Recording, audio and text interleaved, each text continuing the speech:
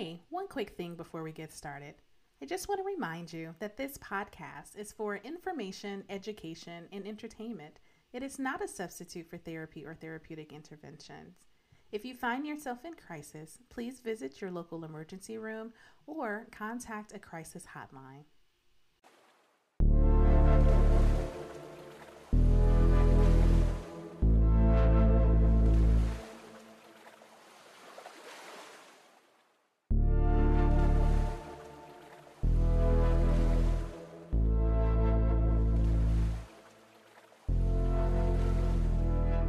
Hey everyone, it's LaShonda from Labors of Love, and you're listening to the Labors of Love podcast. So for real, I know I say this every time I have a guest, but that's because I mean it every time I have a guest. I am so excited to have this conversation with this dope human being. My guest today is Sage Crump. Hi, Sage. Hey, Shonda. So I'm excited to see where we go because I have no idea where we're going, but it's gonna be so fire. So I'm gonna start with you, like I do all my guests, and ask, what is your labor of love? So I really appreciate this question. Um, and I had to sit with it for a minute because I wear a lot of hats in the world. I do a lot of things, support people in different ways. But when I think about my labor of love, um, I was like, if I wanted to pull it really down to the core of me, I want to say that my labor of love is finding ways to embody what radical love can mean for the transformation of the world we live in. Mm. And so I was like, oh, you're going to say love in the midst of your labor of love. But really, I think that the word love is so, it's filled with so much. And unfortunately, and not by no accident, it gets truncated to so little. And that's why I love this podcast. And when I think about what I offer what I offer myself to in this world, it is the expansion, continually trying to push our definition, expand our practice of what love looks like in service to justice and transformation. Mm. I'm just letting that one land because it can sound simplistic, I think, but it's so deep. Like I felt it in my chest, I felt it in my solar plexus because for the first several years, and I usually get to this at some point in the conversation, but for folks to know like how Sage and I are connected, Sage was one of the 36 dope human beings who went through the Coaching for Healing, Justice, and Liberation certification. Several people from our cohort have been on the podcast, and so we connect very deeply there. We connect so deeply, but we don't even know where people live. Like, where you actually live, like, I just had that conversation. The deepest desires of your soul, your littles and parts that pop up. Oh, we got that. But like, where you actually physically located, we don't know stuff like that. Or what you actually, what do you like? What do you do to make money? We don't know that. I don't We know just that. know how we out here changing the world just by being authentic. And I would say prior to CHJL, I didn't even recognize this, but my focus was on the labors of love. What did that look like? How did I want to show up in the world? What was I doing? And part of my evolution was that the focus for me shifted from the labors to the love. And I realized that at my essence, it's love. And what does that look like? So when you talk about your labor of love, there are a couple of words that I would like you to define for us within your labor of love. The first is radical. When you say radical love, because we've already acknowledged that love has been chopped up into these little bitty pieces, and we're told that one piece of it is the totality of it, which I disagree with. But when you say radical, tell us what you mean. Yeah. So when I use the word radical in whatever context, I often reference Ella Baker. And Ella Baker would say, radical means getting to the root. That like it's almost like it's the mathematical definition of radical. Like it is the deepest part, right? Like so it's a way to push past sort of reformist reforms, right? It's a way to push past sort of like, oh, this will make this a little bit better, and actually get to the what's at the core that will create a transformation. So when I say radical, I mean when I say radical love, together, I mean our inherent value as humans, or as beings. Let's see. When I say radical, I mean the expression of love that is in resistance to the dominant projected shaping truncation of love, and also is its own expansive engagement with the world, right? Like to love.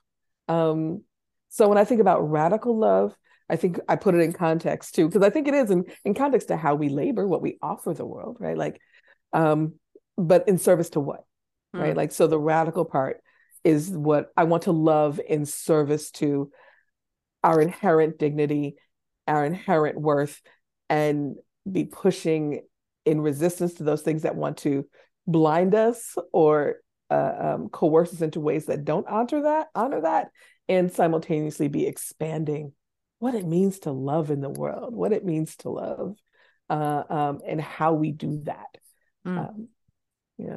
I appreciate that so much. There's a dynamic quality to what you're describing, right? There's a resistance and an expansion. And I just kept seeing like, so I'm sure they probably still have them, but I'm going to take us back in the day. The little, I guess, batons that had the liquid in it and the glitter. Did you ever follow the air bubble?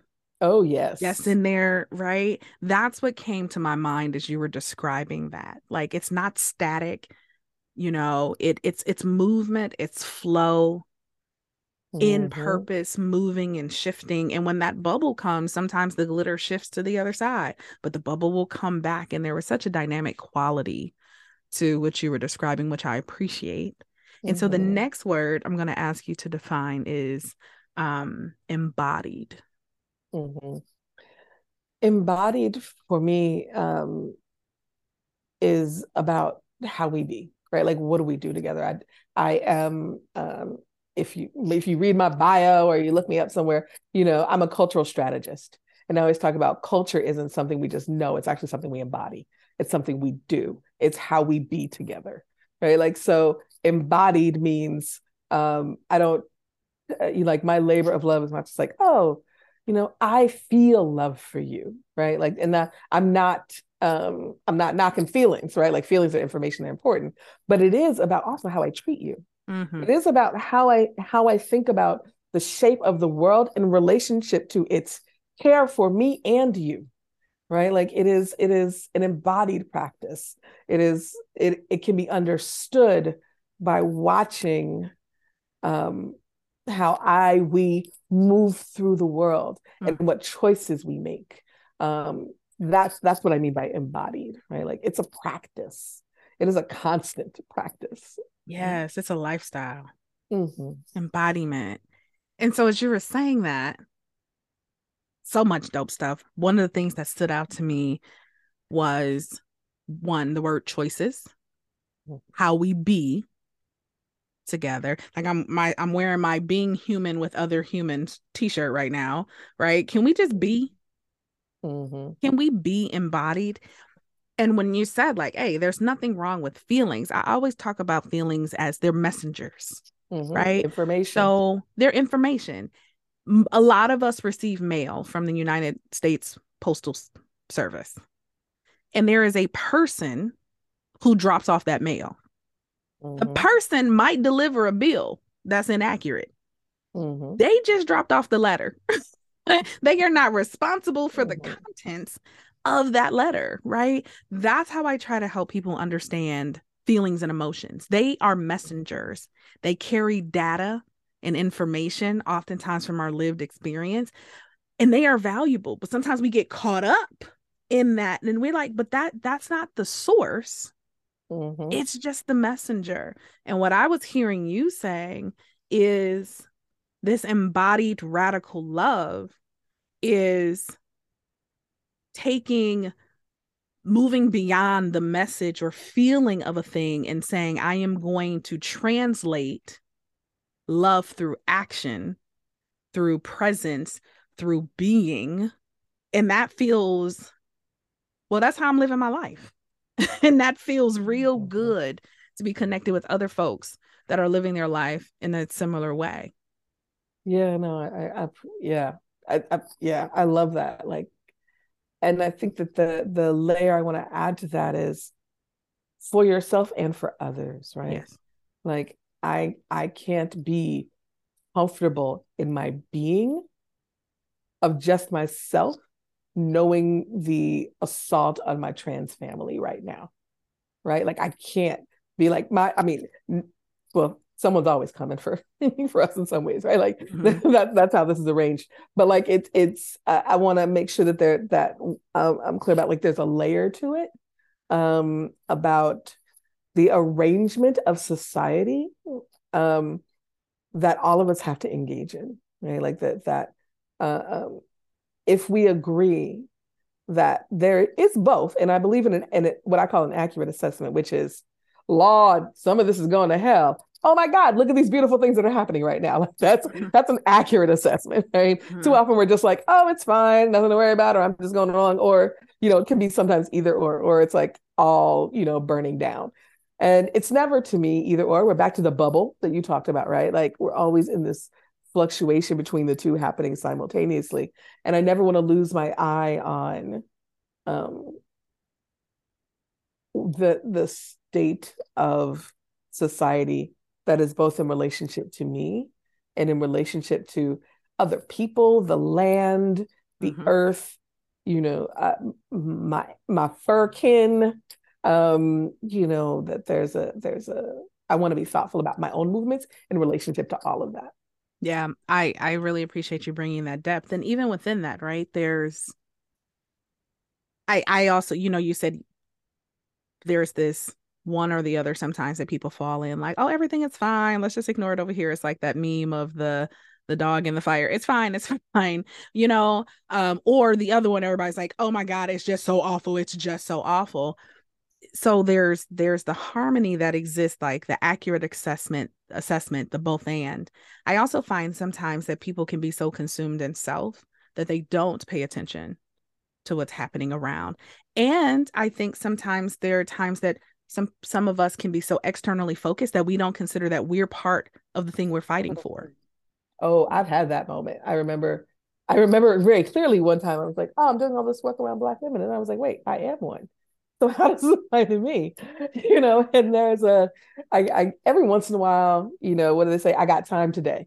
So I got into a little Instagram conversation around a video that Janelle Monáe posted, who I think is, a radical, queer, non-binary, Black person in the world who does a lot of amazing things. And they were saying, Janelle Monáe was saying, if it's not about a vacation, I don't want to be talking about it. If you're not talking to me about when we're going on a vacation, I don't want to be talking. All I want to do is talk about, the next vacation I'm going on, the next vacation I'm going on.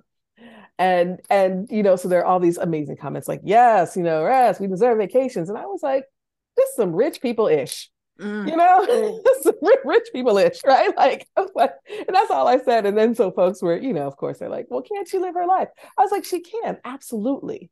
And in the time that we are living in, for what she could offer in her platform, the idea of like, all we should be talking about is going on vacation, it felt like there was more to be talked about right now. It just feels like there's more to be talking about than when I'm going on my next vacation. And that doesn't negate the conversation about when I'm going on my next vacation, because I got mine planned the first week in July, already paid for, ready to go. And I want to be thinking about. There's so much going on in the world. There's so much Mm-hmm. going on that we can be in conversation with each other about, so that we can find a way forward that actually feels good, right, dignified, and honorable for all of us. Mm-hmm. And I think some of the challenge is how often are people really what am I saying? Like not afforded. That's not even what I'm saying, but like there is a distinct lack of practice in harmony Mm-hmm. that so many of us have experienced, that the both and of life is real complicated for folks.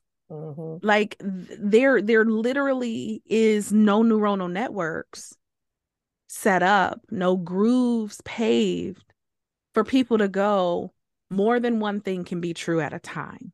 Mm-hmm. And because I get to sit with so many different human beings, it strikes me at what a challenge that is for Mm-hmm. some people to be able to hold both.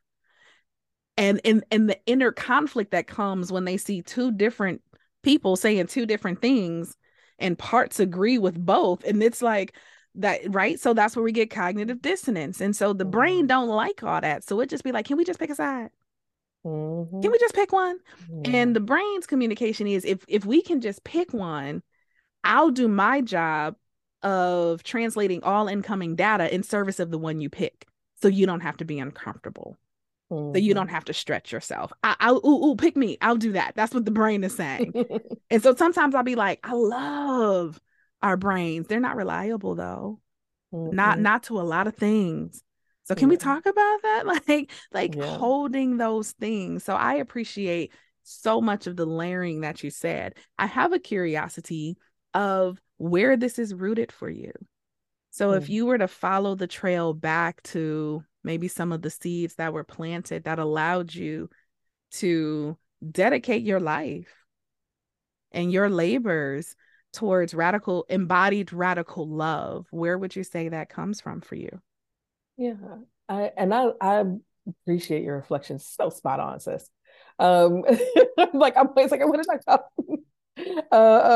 what you said. And we can pause that. We just tell us as at Yeah. some point, let us know where it came from, but we can It, flow in yeah. whatever way. So if you want to talk, let's keep it. I'm gonna weave it all together. We'll see where Yes, we land. perfect. um, I had a complicated childhood. I had a very complicated childhood. And both felt very loved and very cherished, and also very invisible. And I'm the youngest of my generation, um, and just familial dynamics. Really, I was wrestling with contradiction at a very young age, and I think that that's part of it. Like I was talking with a friend of mine last week, and we're like, contradiction just exists. It's not a bad thing. It's not a good thing. It's just contradiction, right? Everything it happens. This idea of like tension, all of this, it's in the natural world everywhere. And so I appreciate what you were saying about our brains are not wired for that because it's been wired in a certain way, right? For a certain reason. But if we can get into like the flow of nature, we recognize there's constant movement, constant change. We're always navigating, roots have to decide where they're going to go. We have to decide how we're going to move.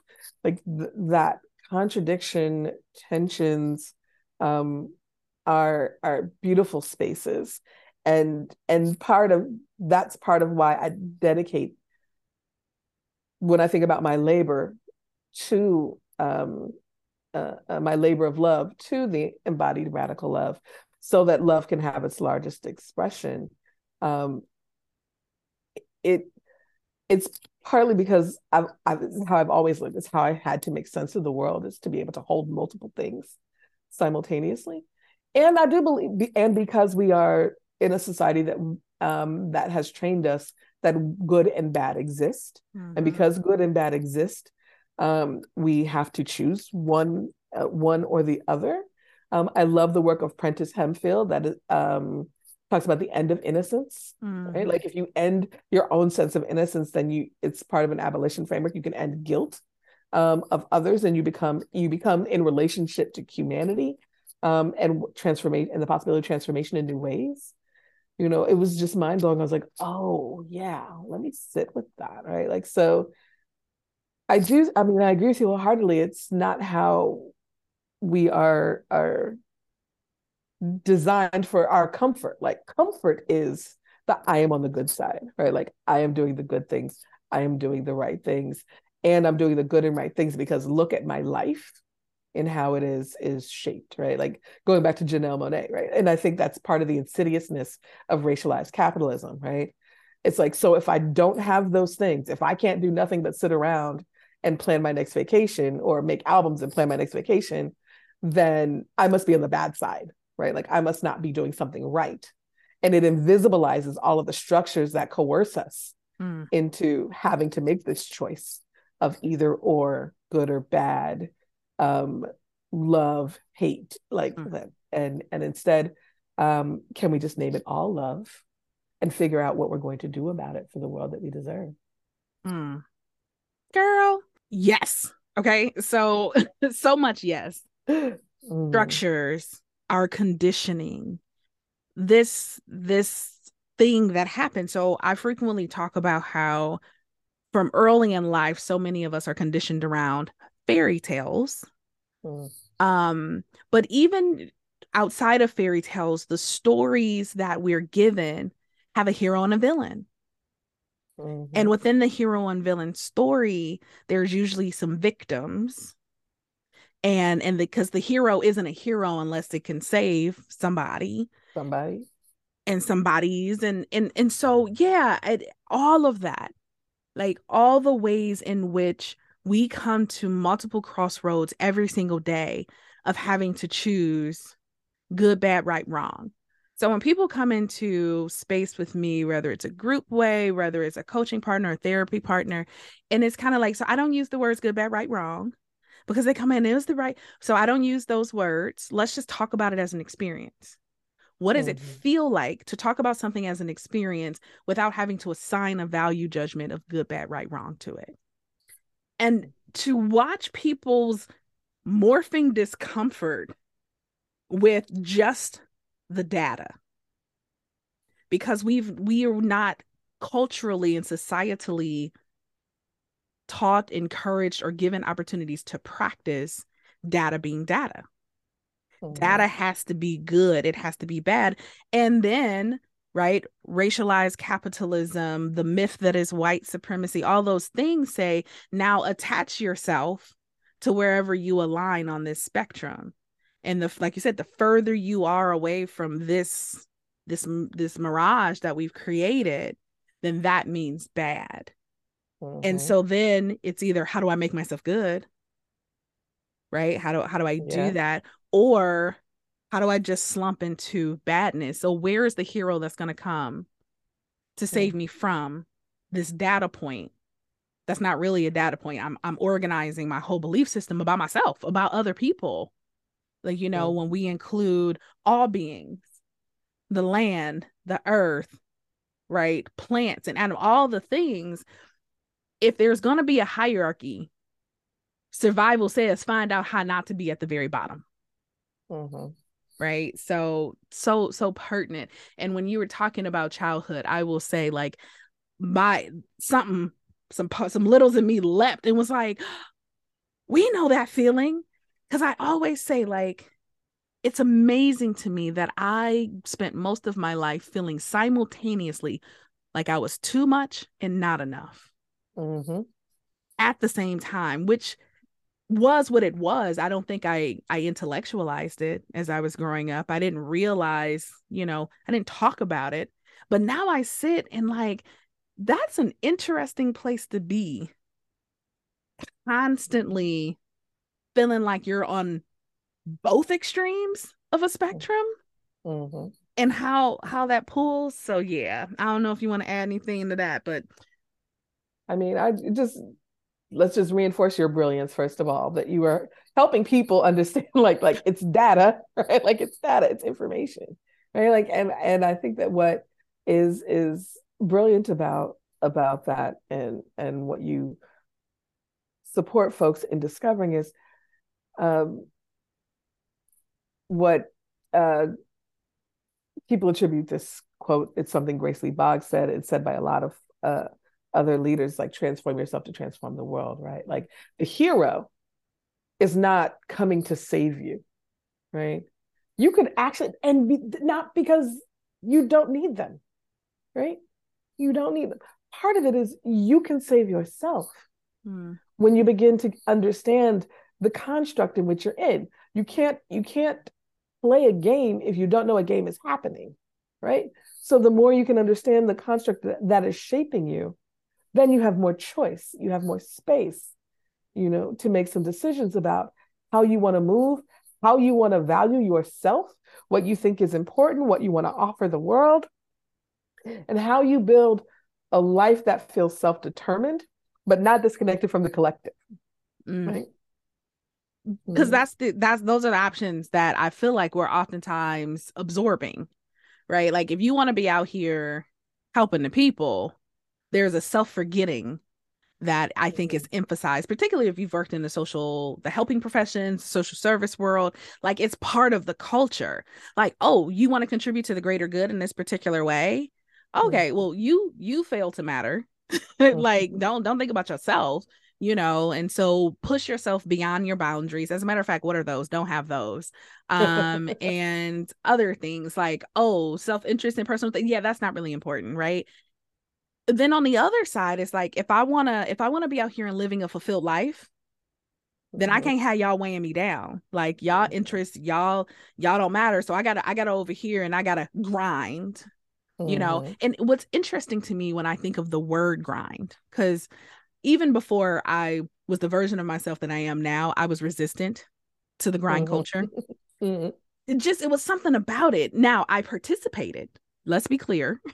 I participated, even though there was something that I was resistant to. And I'm like, well, what do we grind? Grinding don't leave things whole.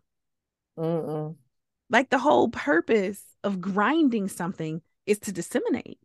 Is to create a different form of the thing that existed as a whole. Why that? I'm good. I might not even understand wholeness right now, but I think I want to be it. I don't want to be ground and disseminated into that. And so a word you've used multiple times in our time together is choice. Choice. Yeah. So I said, Jamari Michael White is my coach. And I told him, I said, look, you're going to be on the podcast, but right now I ain't ready to share you with the world. So we going to keep doing our, like, I ain't going to lie. I be like that sometimes, y'all, but he dope. But he recently did, I guess we'll call it a workshop, a gathering. And it was called, interestingly, More Than Sage, but he wasn't talking about you. It was creating a spiritual and energetic hygiene practice. And one of the things that we talked about is our conscious yes, our conscious choice. Conscious choice being our greatest power and protection. And so it really got me to thinking about, yes, myself, but how often folks fall into a line of work, stumble into something, even if it's highly impactful. It's activism, it's community organizing, it's being a helper, like a therapist, a social worker, something like that. But like, are we given our conscious choices? And how often we feel we don't have choice because the systems that have been put in place do a really good job of perpetuating the narrative that there is no choice to be had. Like it just is what it is, right? So you do based on that. So can you talk a little bit more about choice? Absolutely. I mean, I don't know that I could say more than what you just said, which was perfect, was that the core, even in the fairy tales, right? Like the way the systems are arranged and the way we are programmed to be good stewards of racialized capitalism is to believe that there are no alternatives. Like there's a whole body of work around Margaret Thatcher inventing the phrase, Tina, there is no alternative, right? Like this just is.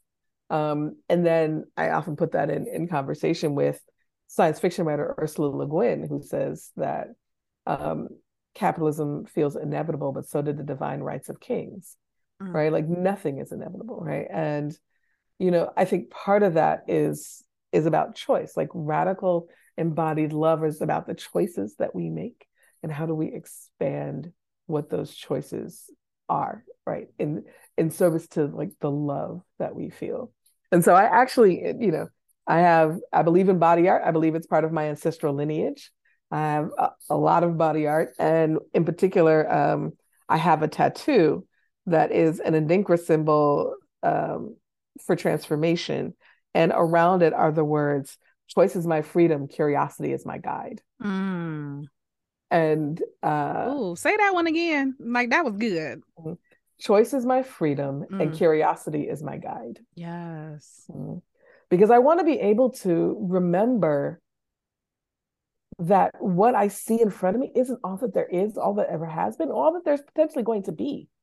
So, how do I enter into this world in all of its challenges and all of its beauty with a sense of curiosity, right?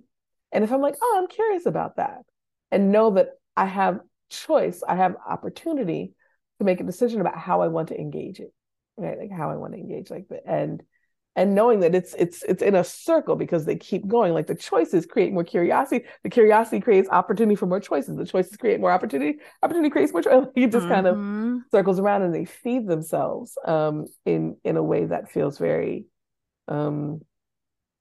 that I try to be very thoughtful about and offer others spaces to be thoughtful about that as well. Like so that when I Yes. talk about choice, it really it is to me, if I think about freedom as a personal practice, and then like liberation as a kind of political collective practice. But my Mm-hmm. freedom is my choice in any given moment. Now, are there consequences? Sure. They're absolutely like nobody here is a Pollyanna, like you can just do whatever you want. Like, yeah. Mm-hmm. But what I'm clear about is that the consequences also um, are also information. Right? Like Yes. also pieces of information um, that I can use to think about what choices I want to make. Right? What choices I want to make in the future. So good. As you were talking, I began to think about, well, yeah, okay. So I love that. I want to keep talking about choice from a body perspective. Mm-hmm. So part of why choice can feel non-existent is because our bodies, our nervous systems activate in a particular way towards safety, towards fear. And really, that's the only two options that our nervous system has. So, in our cognitive framing of the world, our brain is wrapping a story around what's happening in our bodies. Mm-hmm. And if the only two options our nervous system has is safe or unsafe, that decision is either going to be safe or unsafe. I feel either safe or unsafe. That relationship, safe or unsafe, it's going to activate in certain ways. That's why I think somatic practices are so important. Mm-hmm. Because if you can learn to sit and breathe deeply through elevated heart rates, then you realize that your body is just sending a message. Hey, based on previous experiences, this thing that's coming up is definitely trending towards that ain't safe, right? Mm-hmm. So the heart rate elevates, the blood pressure goes up, our pupils dilate, and we feel like we want to run or fight.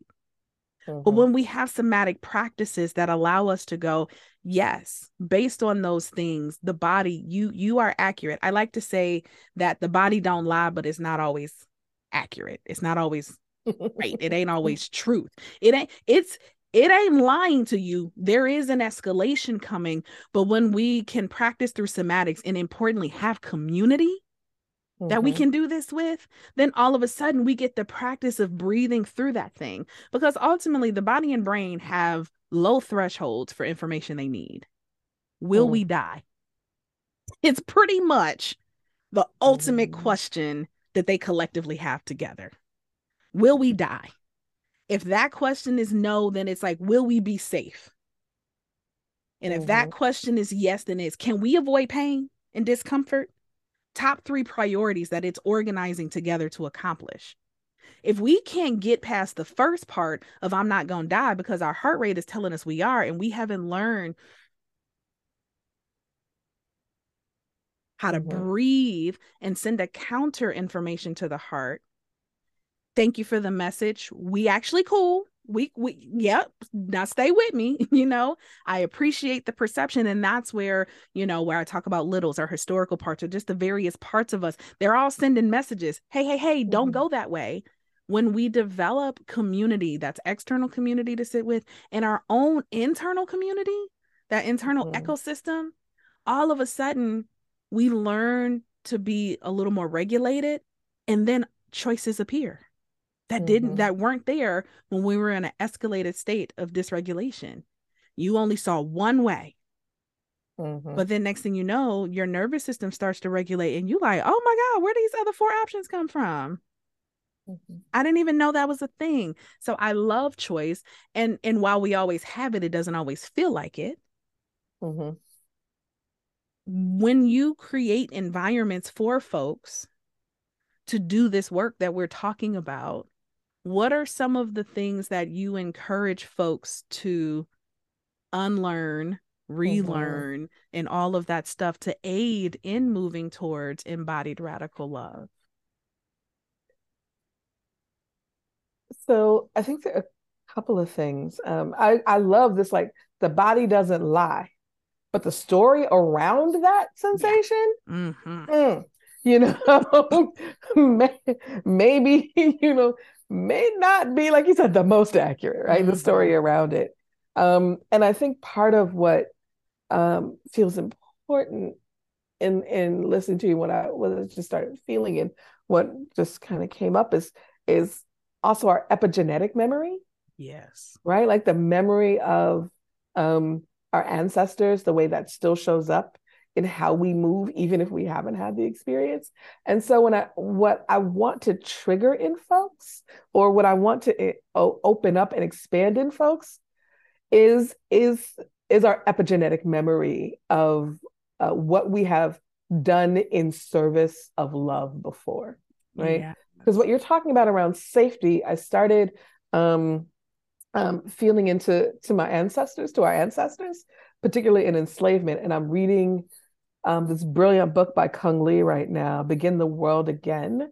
And it's a retelling of the Denmark Vesey uprising in a really beautiful way. Like, it's very complex. It's what they call it counterfactual. Like, they're like some real people, but who gets mixed up in there. And part of what both in the reading of that book and just in general is a remembrance of, during enslavement, folks would leave at night to go just spend the night with their loved ones, and then run back to the plantation that they were on in order to be able to do the work in the morning, right? There's nothing safe about that. There's nothing that says I'm going to survive every time I walk 3 miles in the dark, in the woods, to hold the hand of my spouse that has been sold away, and to see my children that have been sold away,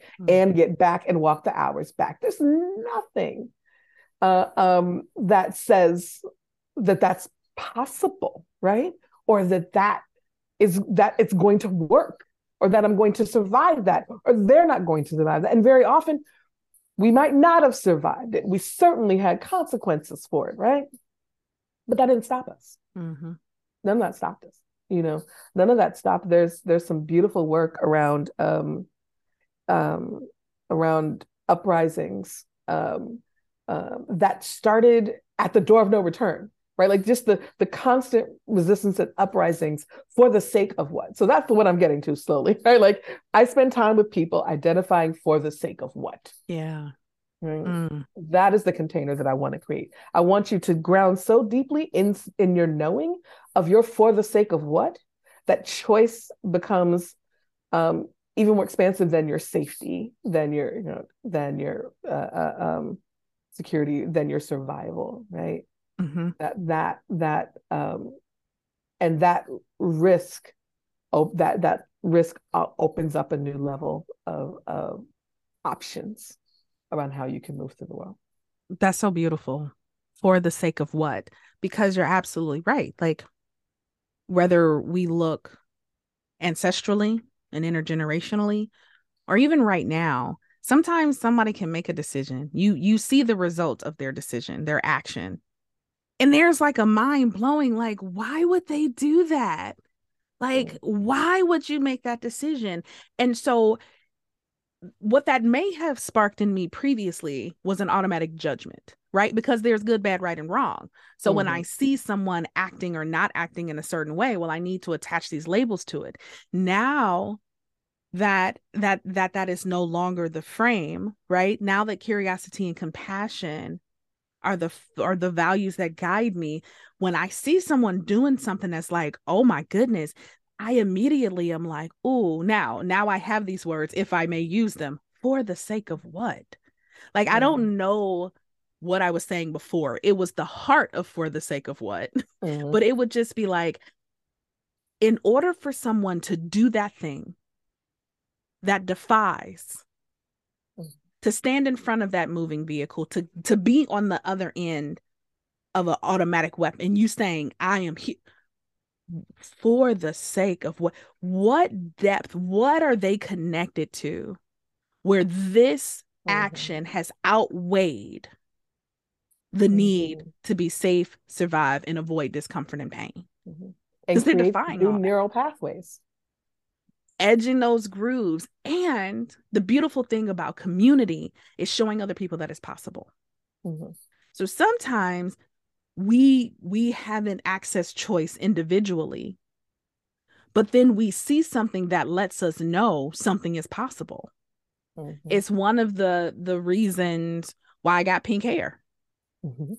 When I stand in front of a room, inevitably, when someone says to me, I like your hair, I recognize that while you might find it aesthetically pleasing, especially when it's a melanated woman who says it to me, or it's someone who is in the LGBTQ community, I'm reading underneath that is, you're showing something else is possible. Like, yeah, I like your hair. I like that you had the nerve to stand yourself up in a conference wearing what you wearing with your hair like that and still being considered the person we're going to learn from. I wonder what else is possible, right? So we become within community, and as an extension of embodied radical love, is we become sometimes the very vision of what's possible. Not like, oh, follow me, do it my way, but just the fact that when it didn't seem like there were any options, wait, well, if Sage can do it, risk is contagious. Like, maybe what can I do? How is that, right? So one, you read, which is beautiful, and my listeners know, y'all, listen, my gift operate a different way. You be like, and this person wrote, and I'd be like, I just want to meet and talk to these people, right? Because me and books, okay. It's anyway. But I will say, hold on. I just want to offer really quickly though, I believe books are conversations. Right? Like, so like I'm in a huge conversation ongoing many years with Amir Cabral, who's, long ancestor. But I feel you. I move the same way. Like, it's a conversation. Like, what is the conversation? Yeah. Yes, right. Like, what are we talking about? You don't do this alone. You don't do this alone. How do I know? Because can't nobody do this alone. Like, and when we try, burn out and fizzle. So the work that we do requires us to be connected to a community that we are both participants with, but also recipients of support, love, clarity, all the things. So can you talk to us a little bit about your village, your community? How does Sage stay resourced in order to do the things that she's doing in the world, which are super dope things? I mean, thank you for this question, because one of my dear sister friends came up in my spirit when we were talking about, people seeing things. And so I just want to name Tamara Madison, who's a brilliant writer and poet. And we lived in an apartment complex in Atlanta, Georgia. Shout out to the 1540 crew. It was like one of those like 8 apartments, and we were all like in our sort of mid 20s to early 30s, trying to figure it out. And Tamara was a little older than us. She had 2 children that she was raising as a poet. Mm. And this is in like 1990. Now got my degree, and was working a 9 to 5 and, all these things. And watching Tamara raise her 2 children as a writer and a poet taught me something about what was possible. Mm. Right? Like taught me something at a really formidable stage in my life around what was possible, and what was necessary to create a good life, right? Like a meaningful life. And it wasn't, titles. It wasn't the amount of money in your bank account. It wasn't like, not only did she have the responsibility of herself, and we were in our 20s, we was kicking it all night, but she had 2 small children. Mm-hmm. And she talked about for the sake of what? She was so clear then, and still, putting out books. This brilliant writer in the world, a professor. I love Tam.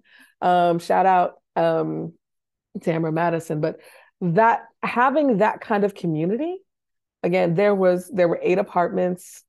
Some folks were chefs, some folks were, working in radio. Like we communally made food together. Like these are still my people, right? Like 30 years later, I'm about to go to my 30th reunion.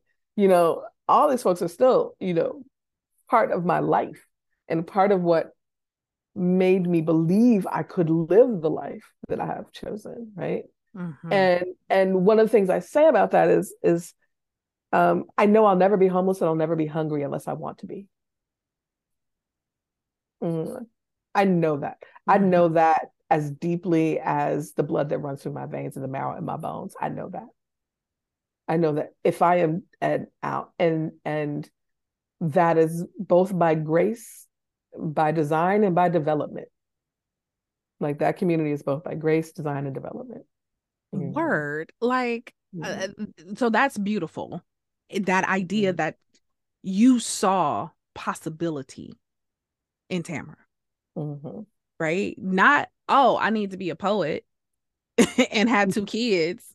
Right? No, but you saw possibility. But I really appreciate you saying by grace, by design, and by development, because I feel like those are essential, and we can't, like, they all exist.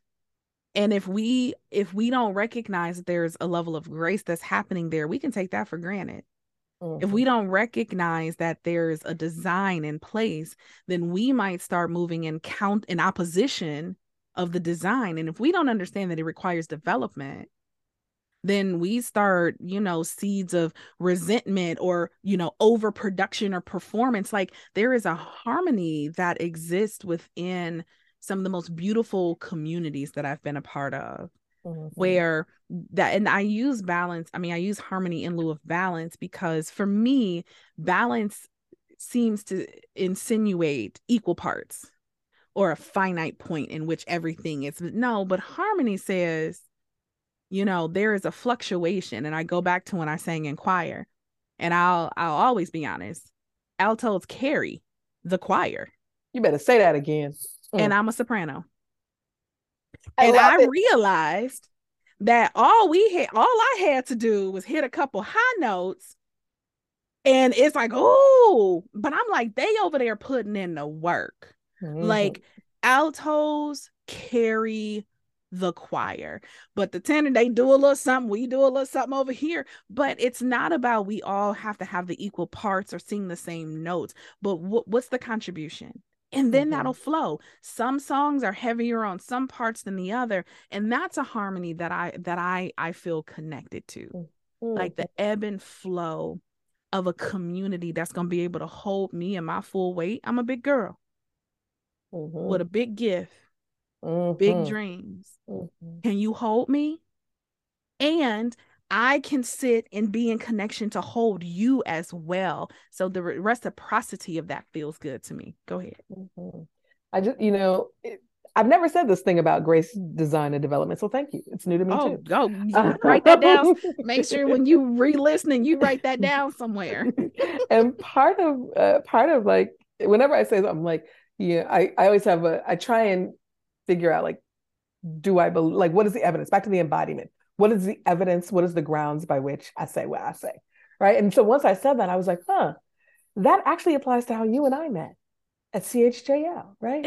Grace. Right. Whatever in the universe had us apply at the same time and get accepted, who knows? Grace, universe, design.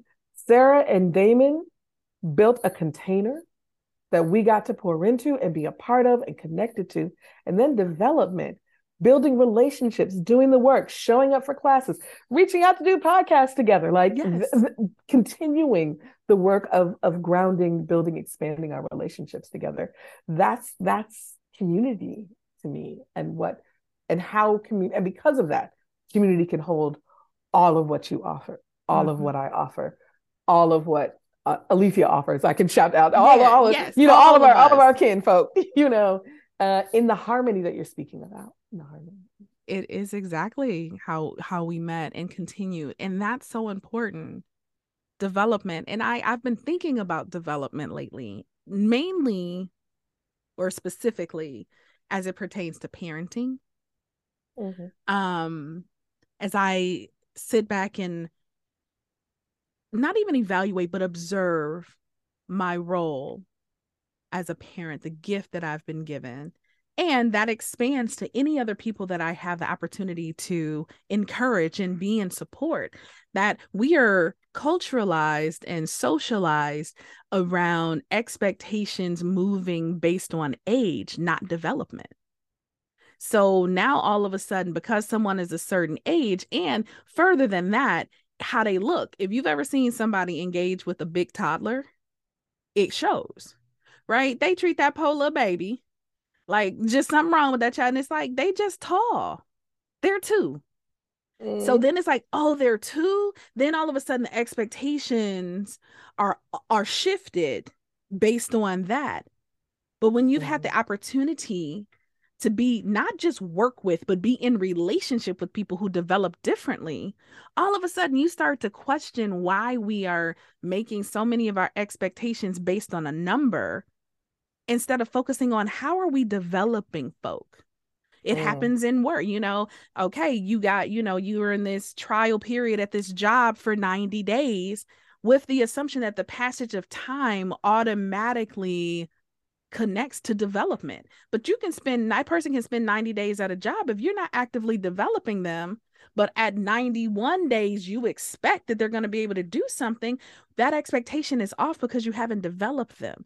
So sometimes people engage in community because of convenience, proximity, geographical location. Okay, we're neighbors. But if there's no development that's happening within these community, in these relationships, then we can create a narrative like, community ain't for me, or they can't do this. But it's like, no, it's underdeveloped community that oftentimes leaves us resentful or disappointed, or those needs are unmet. So as we talked about community, I was like, grace, design, development. That's some. Did you write it down? Okay, we can do it later. I'm just saying. I can listen to this later. Okay. Oh, and I love what you're saying around neighbors, because many of us come from this. Well, actually, nowadays, all of us come from the stranger danger, growing up, right? So there's risk involved, right? So we're back to this idea of like, what do you risk for the sake of what, right? There's risk involved in extending yourself to someone. There's risk involved in calling someone that you don't know, or offering a hand. Or I am the perennial auntie, so I am absolutely the person in the grocery store who will be like, baby, your mama said put that down, and just keep on walking, right? Like, like there's a risk involved, because some moms might be like, well, and some would be like, you not. Like, you never know. right? Like, but for the sake, for the development of our relationships with each other, for the development of what the world can be, like for the development of I mean, we do it we're taught to do it in our romantic relationships all the time, Yeah, right? Like, and I think it's just something that we can extend to the world. You know? I agree. And it reminded me of my daughters who will be 7 soon. They're trying to figure it out, right? So I've never used stranger danger, Mhm, right? But it's ingrained mhm, in the systems, in the school and all this stuff. So it'll be so interesting if we're out in the world and I speak to someone or someone speaks to me, we're having a conversation. One of their first questions are like, you know them? exactly. Do you You know know that them? person? I Who's knew it. that? And then it's like, oh, and then just very honestly, well, why is it that like you get to talk to strangers and we can't? And I'm like, okay, so I don't have no real good answer. Let's talk it through. Like Mhm. one, this strange, because there's a level of safety that I There want is. my children to be able to maintain. How do you Mhm, explain to a 4, 5, 6 year old like the difference between, yeah, stranger, you don't know them versus, what does mhm, community look like? How can we be unguarded enough to be connected? Which can be, like you said, that's a vulnerable thing. That's a risk that we're mhm, taking. But anyone who talks to me, it's just interesting that what they get to observe is either my mama know everybody in Costco, or I need to redefine this stranger thing because does my mama mhm, really know everybody? Because I do not, right? mhm, But what's the difference between offering a hello and a smile versus telling them your address and where you go to school, right? yeah, Like, and yeah. and and can we be intentional enough?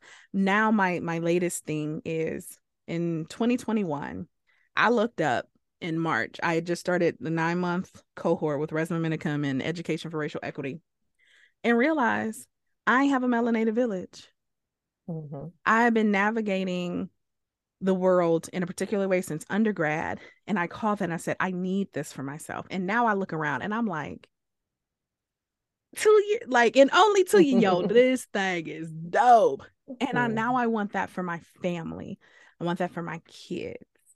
mhm, And there's a development, there's an intentionality that is mhm, part of community. And so I've really been sitting with this ain't just for me, right? mhm, This is not just for me. So what does that look like? So I just really appreciate this conversation around community because as we talk about the knowing that the epigenetic knowing that we have, the epigenetic resilience and wisdom and brilliance that lives within us, there's that lives in our children. And what are they absorbing? mhm, That's what I'm asking myself. And what are the intentional and unintentional consequences mhm. of what they're observing and all of that stuff? So dope. Now, we I want know to. for sure. Oh, go ahead. Oh, I didn't mean to interrupt your thought. Nope. Go for it. I just want to say it's so deeply connected to what you said earlier about age, right? Like, I have a friend who talks about y'all. I talk a lot about racialized capitalism and structures. I do, right? Like that way of being always wants to find a technical solution, right? By technical, it's like what is the external solution, right? So the external solution to stranger danger is don't talk to anyone you don't know, Mm-hmm. right? But an alternative way to navigate that is how do we turn up our discernment, There it is.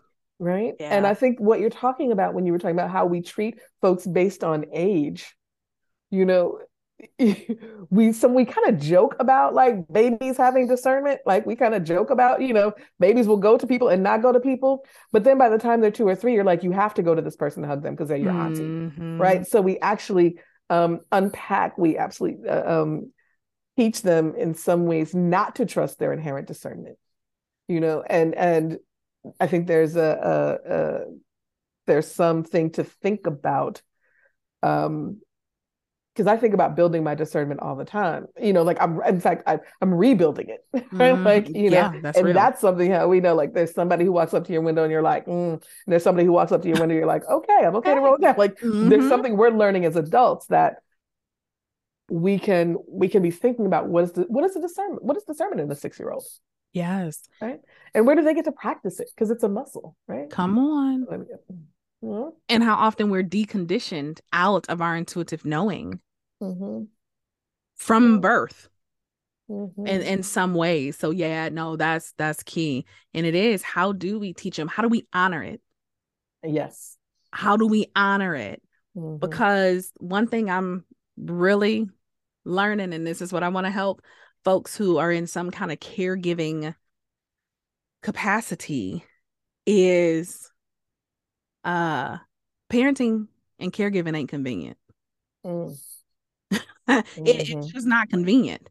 And honoring the intuitive knowings, the discernment, and the gifts of a child means you are perpetually putting yourself in a place to be inconvenienced, Mm-hmm. because that gift is going to make, it's going to cause them to want to go that way. And you like, but because of time, come on, come on, come on, right? That thing that stirs up in them as a passion that they're really interested in is going to draw their attention longer than you're willing to stay. It's going to cause them to make a mess in their areas. They try to figure it out, and you don't like that. Keep it clean. It's going to cause them to talk more or talk less, and you want more of them or less of them. And it's not convenient. Mm-hmm. But how often, like I said, I got this revelation. I was smoking a cigar. Mm-hmm. Nice. And as I was done, but the cigar was not finished. And it started to be like, what are my options for extinguishing this fire? And a couple that I had was, one is I could just not stimulate it anymore. If I don't stimulate it, then it'll fizzle out and it'll stop. Or I can stifle it by pushing it against a surface, and it will go out. And that's when it was like, bam, that's what it's like with children. Or even other adults growing a passion. You don't have to be a kid. When we don't stimulate, the fire will fizzle. When we stifle, the fire will fizzle. So, like, how often are we stifling or not stimulating enough things that are within us, things that are within our partners, our companions, our community members? And that's been sticking with me, right? But it's not convenient, because I got a plan, I got a thing, I have it, and I got 3 kids who are 3 different individuals with 3 different, and I've also released this notion that I'm supposed to know what's best for them. I had to go like, where did I learn? My 3 questions: where did I learn it? / who told me that? Is it true? / is it still true? And who is benefiting and who is being harmed from my belief in this? And as I went through those questions, I realized I put a lot of pressure on myself to know what's best, but I'm 41 years old, still trying to figure out what's best for me. And I'm supposed to know what's best for 3 different human individuals that are very different from myself. And what if I journey with them as they figure out what's best for them? What if they know, co-create that? What if they know they have a soft place to land when they hit a boundary or a wall? What if I stop creating brick walls as boundaries? So when they hit it, it hurts. But what if I can gently go, hey, here it is. Let's learn about boundaries instead of trying to figure it out by paying the therapist a whole lot of money to get you to do it, because that's where a lot of people, right? We talk about boundaries all the time. So yeah, no, that discernment and intuition. And it's also this thing that we got to know more or better than someone we're supporting in order to support them. What if I'm learning alongside? And the spaciousness that I'm starting to feel as a parent, I didn't think was an option for me. Parenting was tight. It was tense because it's 3 other human beings that I got to know what's best for, and guide them on it and turn them, and it like, or right back to that choice. It didn't feel like a choice, but now it's like, what if I let them teach me a little bit of something? What if I know that the role is reciprocal? That as much as they absorb it and learning from me, I can learn from them. And they're closer to their inherent discernment than I am. Because I've had a lot more deconditioning than they have. What does it look like to learn, honor that they are actually discerning? Tell them that that's what it is and practice it with them. So. Yeah. I feel you. I mean, in relationship to young people and in relationship to in all relationships, right? like the need to know what is right, or what is the pathway we should be taking, what is safe, what is not safe, right? Like it back to sort of the containers that I work with folks as facilitator in particular to create. It's like for the sake of what, but also what is repair, right? Like when you have a path to repair, then you're less I don't want to say less likely. There are a lot of things that make it less likely, but it increases your sense of risk, right? Like it increases like your thought that, okay, maybe I'll try something because it's not going to be cataclysmic. It's not going to be like, if it doesn't shape quite the way I think it will, it's not going to be the end of the world, right? Mm-hmm. We have a way to get back to our values, or we have a way to create some new boundaries. Like it's just learning. It's all just learning. Every relationship, every interaction, like I just really believe that it's all just learn. It's all, and when I say just learning, I'm not, learning can hurt. Learning can be hard. Yeah. Learning could also be hilarious. It could be joyful. Like it's all learning and love, right? And that's such a good point. I think it points to the relationship we have with learning. Mm-hmm. Because the systems have considered learning one thing, mm-hmm. but the genuine learning is another. Oh my God. Yeah, so we've conflated learning and knowing. So this is the point where I have to be like, y'all, for real, we could talk for hours. the inevitable point where I look at the clock and be like, I'm gonna start wrapping us up, knowing that, so this is the very intimate and public invitation of anytime.